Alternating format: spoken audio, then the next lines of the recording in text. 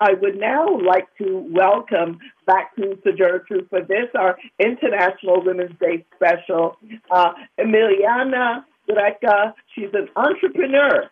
She's based in Los Angeles with a passion for giving back to the community. She's an award-winning event producer. Emmy, as she is known, devotes much of her time to advocacy programs for women's rights, Latina education, and gender equality.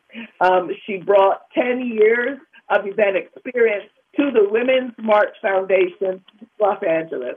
Emmy, welcome. Happy International Women's Day. Happy International Women's Day to you, Emmy. So many challenges that we are facing this year. I was reading an article in the Washington Post that said women's pay had been starting to catch up. Now that has stopped. In 2022, women made 82% of men's pay.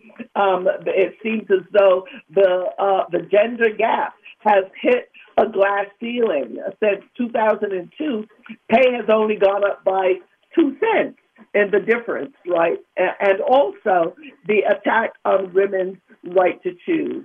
Emmy, your thoughts on these? Well, here's the thing. 82 cents to the dollar is for white women. For Latina women, for Black women, for Asian women, it's even less. We've always done with less, but we must reject all of that. We must reject being asked to do free labor. But really, the fight of our life right now, we've been set back decades. The fight of our generation is reproductive rights. In order for us to achieve gender equality, we must be able to make choices on our own bodies. That means making a choice of wanting children or not wanting children. Not having the right to our bodily autonomy can lead us down economic instability for women. So I think that we've always made less pay. As a Latina, I make 54 cents on the dollar. And during COVID, we lost millions of jobs for women. Society expects free labor from women. But what I didn't see coming was that they also expected me to not have a choice on my body. So I'm going to ask women to reject the abortion bans. I'm going to ask women to ask for more and reject less pay, because what they offer women is the bare minimum. And those are systematic barriers for women that will lead us into poverty. So all of this is something we must reject. We must ask our politicians to support women, to codify Roe v. Wade, to have care income for women. We all know women put forth 8 hours additional work at home, even when they work full-time jobs. Just this morning, my kids were like, I need lunch, I need this. No, somebody else needs to handle that, right? So I think that society expects free labor from women, but really our fight of our lifetime is for reproductive rights. It is essential. It is essential to the women's rights and human rights. Absolutely. And, Emmy, when we talk about the right to choose, and of course, women's right to abortion very much under attack right now.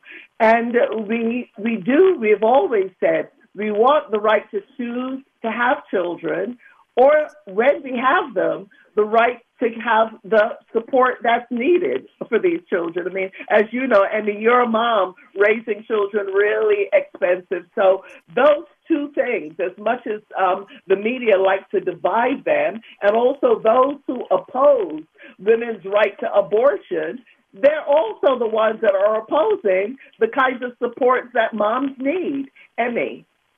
It's never been about abortion. It has been about controlling women of color and low-income women. The Hyde Amendment was specifically to control women of color. So when we look at that bigger picture, they do not care. They are anti-women. They're not pro-life. They are anti-women, because if you were truly a pro-lifer, why would you not want women to have healthcare, women to have equality, women to have an education and a right to their own bodily autonomy. There are no laws on the books that control men's bodies.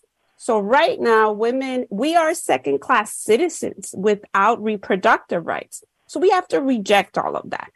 And we have to accept that we must continue to fight back on all of this, because not having access to reproductive rights to safe and legal abortions is making us a second-class citizen.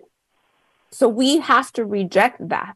So I'm going to say today, I want everyone to celebrate our resiliency, that we continue to fight back, and don't be silent. I'm going to say, if you are at work, ask your employer where they stand on reproductive rights, ask them for equal pay, and ditch the beer pong tables, ping pong tables, and ask for health care, and ask for paid leave time and caregivers stipends. So I think we should be celebrating, but continuing to fight back on these regressive policies.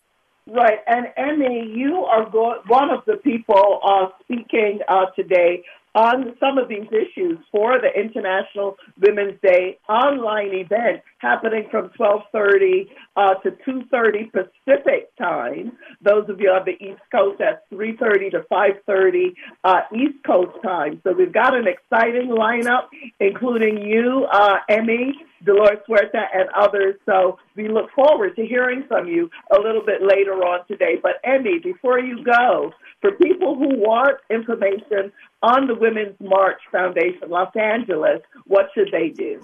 Go to womensmarchfoundation.org. Join us in fighting back. womensmarchfoundation.org. Okay, Emmy, thank you for all of your work and all of your help, and we'll see you later. Thank you.